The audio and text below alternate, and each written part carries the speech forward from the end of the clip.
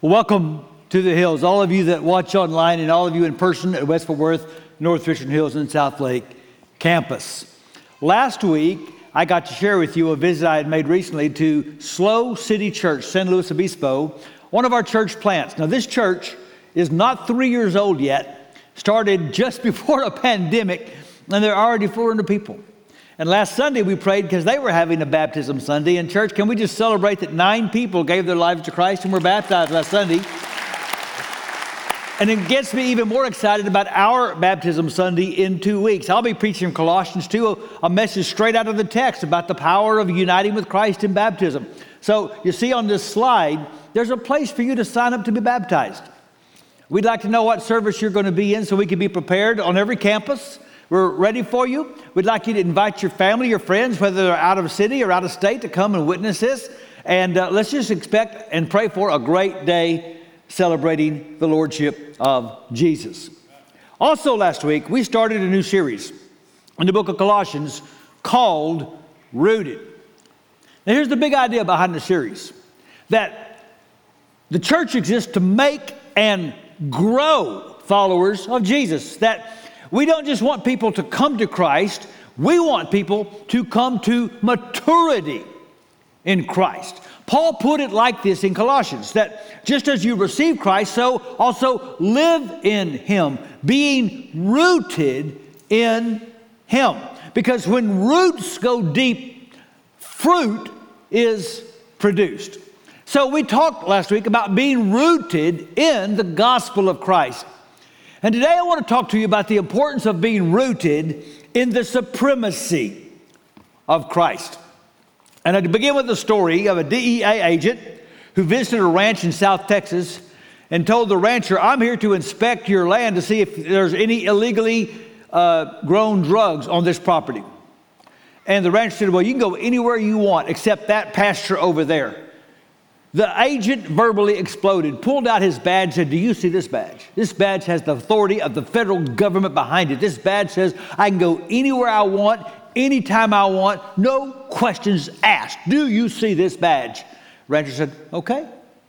A few minutes later, he heard that DEA agent screaming, looked over in that pasture. He was running for his life, being chased by a 2-ton Brahma bull. The rancher yelled, "Show him your badge! Show him your badge!" So, few questions are as large as who's in charge. Let me say that again. Few questions are as large as who's in charge. In almost any arena of life, if you want a successful outcome, you've got to answer that question. And that's especially true when you're trying to grow followers of Jesus. You will never reach maturity in Christ until you are convinced of the authority of Christ. And perhaps that explains why the church has always been full of immature followers of Jesus who claim Jesus as Savior, but they don't name Jesus as Lord and recognize His authority in their life. Some do this out of rank disobedience. I want Jesus to get me to heaven, but He's not running my life. I'm running my life and I'm making decisions. I don't take orders from anybody. But I don't think that's where most immature Christians land. It's not disobedience that's keeping them immature. It's disillusionment. Because let's be honest, we live in a world where it does not seem like Jesus is in charge. Every day, we are reminded of the reality of crime and poverty, climate disasters and pandemics, wars and rumors of wars. And into this confusion come a lot of different philosophies. And they all ask us to accept a reduced Redeemer. You see, Paul did not start the church in Colossae. Paul was in Ephesus for over 2 years. Epaphras came to Ephesus, became a Christian, went back to his hometown and started a church. And so after a while, he starts to face some disturbing teaching that's upsetting the church. He doesn't know how to deal with it. So he goes to find Paul, and Paul writes to his spiritual grandchildren. And the letter we call the Epistle to the Colossians. And in that letter, Paul deals with some of the philosophies that were upsetting the church. There was more than one. There was the problem of intellectualism, or what some called Gnosticism. There was mysticism. There was legalism, even asceticism. And all those words mean is that implicitly or explicitly, Jesus was being considered inadequate. Intellectualism says Jesus is good, but you need to know more. And mysticism says you need to feel more. And legalism says you need to do more. And so these Colossians were hearing all these different ideas, basically saying Jesus is very, very good, but he's not good enough. Now here's what you need to know about many heretics. Not all heretics deny Jesus. What many of them do is diminish Jesus. Now, this is very, very popular today. You'll hear things like, Jesus is one of many ways to God. Jesus is humanity at its very best. Jesus is an exceptional spiritual guru who ranks right up there with the greatest who've ever lived. Satan is fine with people not hating Jesus as long as they are not exalting Jesus to his rightful place. But Paul will have nothing to do with a condescended Christ. This apostle that could accept a diversity of opinions about a number of different views inside the church had no room in the church for diverse views about who Jesus was and what place he belonged in. Because here's what he knows. If you have a Jesus that has to be supplemented, then you have a Jesus that can soon be supplanted. And that's why he uses the word all so much in the book of Colossians. He keeps saying, Jesus is all you need to be all you need to be. Which raises then a very, very important question. How big is your Jesus? Is your Jesus large and in charge? Or does he need some help? You see, you're going to struggle with the sufficiency of Christ until you become sure of the supremacy of Christ. That to grow into Christian maturity, you must become convinced and you must live like you believe that Jesus is in charge. And so Paul is writing his readers in Colossae, trying to remind them of the supremacy of Christ. And he does it in a very unique way. He quotes a song. The text I'm going to read in a moment is one of the very first Christian hymns we know about. I know in your English Bible, it doesn't look like a song. In the Greek language, it's very clear. This was a popular and subversive hymn, reminding the church of Jesus' resume. So, look with me at the lyrics to one of the very first Christian songs. Starting in verse 15.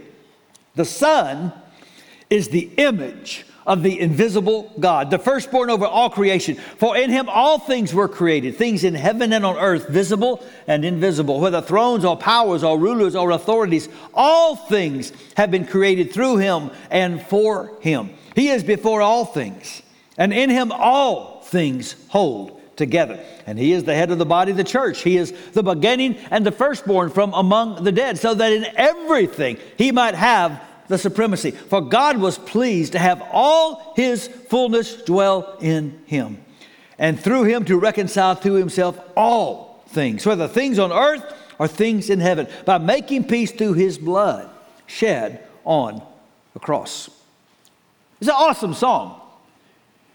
A song exalting and affirming the supremacy of Jesus. When I was a young preacher, I loved to hear an African-American pastor in L.A. called Dr. E.V. Hill preach. And one time he's in Denver for a Promise Keepers event at Mile High Stadium, 70,000 Christian men. And a reporter said, Dr. Hill, what are you going to do for 2 days? He said, we're going to talk about Jesus. And the reporter said, is that all? And later he told the story and chuckled and said, he just didn't know how much that is. And so what we're going to do is look at this song and consider how large and in charge Jesus really is. The song has two big themes, and here's the first. Jesus is all of God. The first line, the Son is the image of the invisible God. That when Jesus came, the invisible became visible. Another version says, no one can see God, but Jesus Christ is exactly like him. The song says, God was pleased to have all, there's that word, all of his fullness dwell in Jesus. So, Jesus is fully God, and God is fully in Jesus. Now, do you realize how controversial the statement I just made is? It's what got Jesus killed. Not his miracles, not his teachings, not even the fact that he didn't honor the Sabbath the way the religious leaders wanted him to. Here's what got him killed.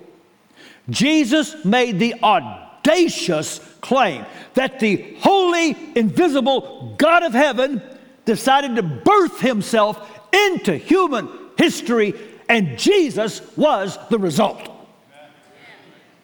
That he would say, if you have seen me, you have seen the Father in heaven.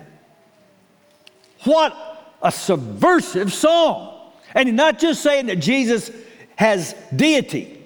No, he's not just a God. He's the one and only God. He's first among equals. He's first, and there are no equals.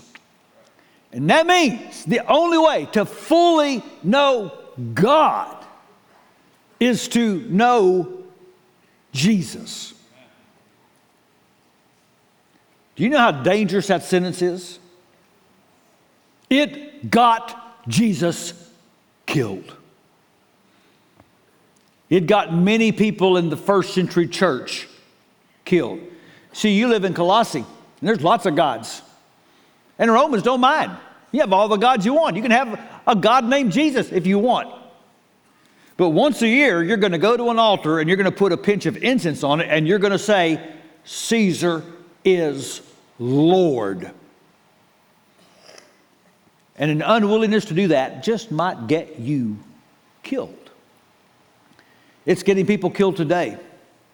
Don't forget that in the last few years, more people who follow Jesus have been martyred than in any time in Christian history. This is a subversive song.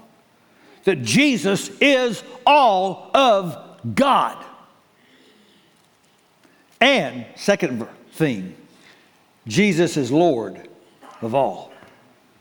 There is no neutral ground in the universe. Every second and every atom is claimed by Christ. Jesus did not hit the start button on the universe and then withdraw. And I know that there is so much evil and there's so much suffering, it's hard to believe this. So what this song is doing and what Paul is asking the Colossian Christians, and honestly what the Holy Spirit is asking Christians today to do, is to reimagine reality and to affirm in the midst of all of this that Jesus is on the throne And He is Lord of all.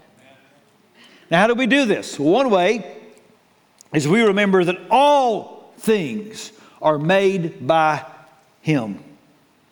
Everything that exists does so because Jesus spoke it into existence. So again, the song says, for through Him God created everything in the heavenly realms and on earth. He made the things we can see and the things we can't see, such as thrones, kingdoms, rulers, and authorities in the unseen world. Everything was created through Him and for Him. He existed before anything else, and He holds all creation together. Now, this helps us explain some of the strange stories we read about in the life of Jesus. We have 4 accounts of the life of Jesus. We call them the Gospels of Matthew, Mark, Luke, and John. And in those 4 accounts, you have these stories of Jesus' interaction with nature. For example, Jesus could be unhappy with a fig tree and curse it, and it would wither and die immediately. Or Jesus could wish water was wine, and the molecular structure of the water would change. Or He could want fish in a net, and there would be so many fish in a net you couldn't pull it up. Or He could see a storm and say, be still, and waves and wind would get peaceful immediately. Or blind eyes would start to see, and withered limbs would become whole. Or most amazing, you've got some stories where Jesus walked up to dead bodies and spoke a word, and decaying, disintegrating human cells reanimated. How do you explain this? Nature knew its master. The creation recognized the Creator. And He's not just the source of creation. He is the glue of creation. Song says He holds everything together. Jesus is like spiritual gravity, keeping the cosmos from just going into chaos. I know it doesn't always feel like it. But the song says Jesus has got the whole world in His hands. He made all things, and that means all things are subject to Him. There is no sphere of existence over which Jesus is not sovereign. There's not a single atom in the universe over which Jesus cannot legitimately say, mine. So look again. Christ is also the head of the church, which is His body. He is the beginning, supreme over all who rise from the dead. So He is first in everything. Everything is subject to Jesus. Let's start with the church. He's the head of the church. Now, that is why I do not despair when it comes to the future of the church. As long as Jesus is the head, the body has a glorious future. That's also why, by the way, I don't get bent out of shape when not everything at church is the way I want it, because the church does not belong to me. The church belongs to Jesus. And as long as Jesus is head of the church has a future. Authorities, visible and invisible, answer to Jesus. The demons, for example, know their future has already been decided. You have, again, these stories in the Gospels of Jesus walking up to people who've got demons. And the demons talk to Jesus, but they never talk back to Jesus. They never say, you can't make me. They never say, you want to arm wrestle? You know what they say? They say, have you come before the time? It's not time yet for you to throw us into the abyss. The demons know their future. Why? Because they know Jesus is in charge. By the way, forget all this silly nonsense of these cartoons where the devil is the king of hell. The devil is the king of nothing. Jesus is the Lord of hell. He created it, so He has a place to throw the devil and his angels in when He's ready. And just like the church has a future and the demons know their future, My future is secure because death is subject to Jesus. Death does what Jesus says. Again, read the Gospels and you notice this. Jesus never preached a funeral. Now, he went to some funerals, but they didn't last long. He'd say, get up, funeral was over. Look again, 1 Corinthians 15. So you see, just as death came into the world through a man, now the resurrection from the dead has begun through another man. Just as everyone dies because we all belong to Adam, everyone who belongs to Christ will be given new life. But there is an order to this resurrection. Christ was raised as the first of the harvest. Then all who belong to Christ will be raised when he comes back. That's some good news. We need to be clapping about that verse right there. Our future has been decided by the resurrection of Jesus.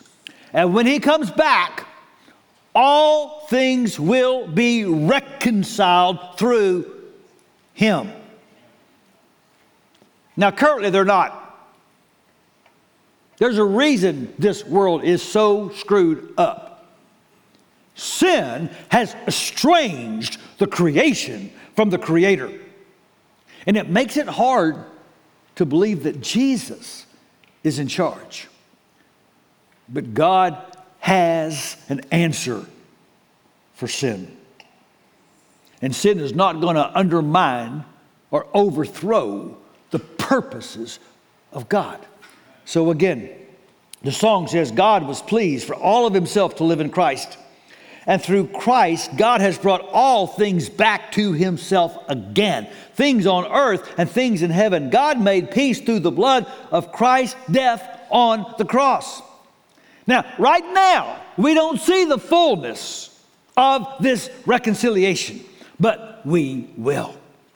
The entire universe is headed for a dramatic reversal when Jesus returns. All evil will be destroyed by the cosmic outworking of his death, and all creation will be restored through the cosmic result of his resurrection. Listen, church, the Bible does not start in Genesis 3 with fall and sin and a polluted creation. The Bible starts in Genesis 1.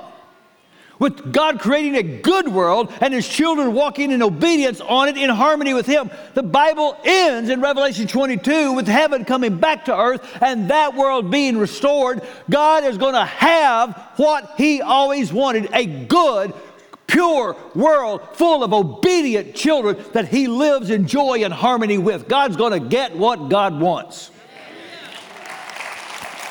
Everything sin has fractured and marred is going to be made right again. Brought back into harmony with the divine intent. And on that day, when Jesus returns, there's not going to be any doubt if Jesus is large and in charge. Now, we have a mission until that day. And that is to live this day, believing that day is on the way. To live in the future tense. Our mission in a world so full of suffering and despair is to be a witness that the way it is not the way it's going to be. That God is going to have the world he always wanted. But if we're going to be that witness, we are going to have to be rooted in the supremacy of Jesus. So just for a moment, let's pretend that you lived, let's say about AD 65, in a town called Colossae. You got a family, you got a job, you worship a lot of different gods, and at least once a year, you go to an altar and put incense on it, and you say Caesar is Lord. And then somebody invites you to their home one Sunday night. And you hear songs you've never heard before. And you hear about this Jesus And the Holy Spirit starts to do something in you. And you start to wonder, could this be true? And the more you investigate and the more you're around the lives of these people, the more you become convinced Jesus is Lord. You surrender to Christ. You profess Jesus publicly by getting baptized into his death and resurrection. You become a follower of Jesus. And you've never felt more whole. You've never felt more happy. And you've never faced a bigger threat. Because in a few months, the city authorities are going to be expecting you to show up again, backed by a Roman army, to put a pinch of incense on the altar and say, Caesar is Lord. You had no problem saying that in the past. And now you know you can't. How do you keep people rooted when that is their reality?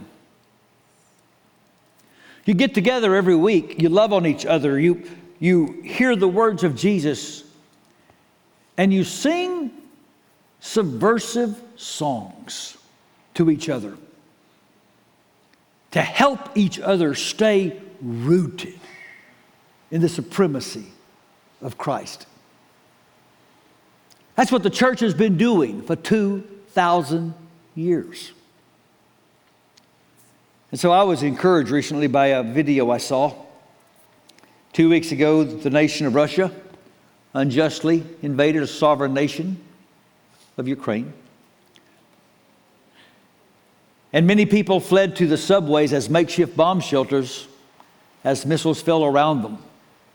And I saw a video of a group of Christians in a subway in Kiev. And look what they were doing.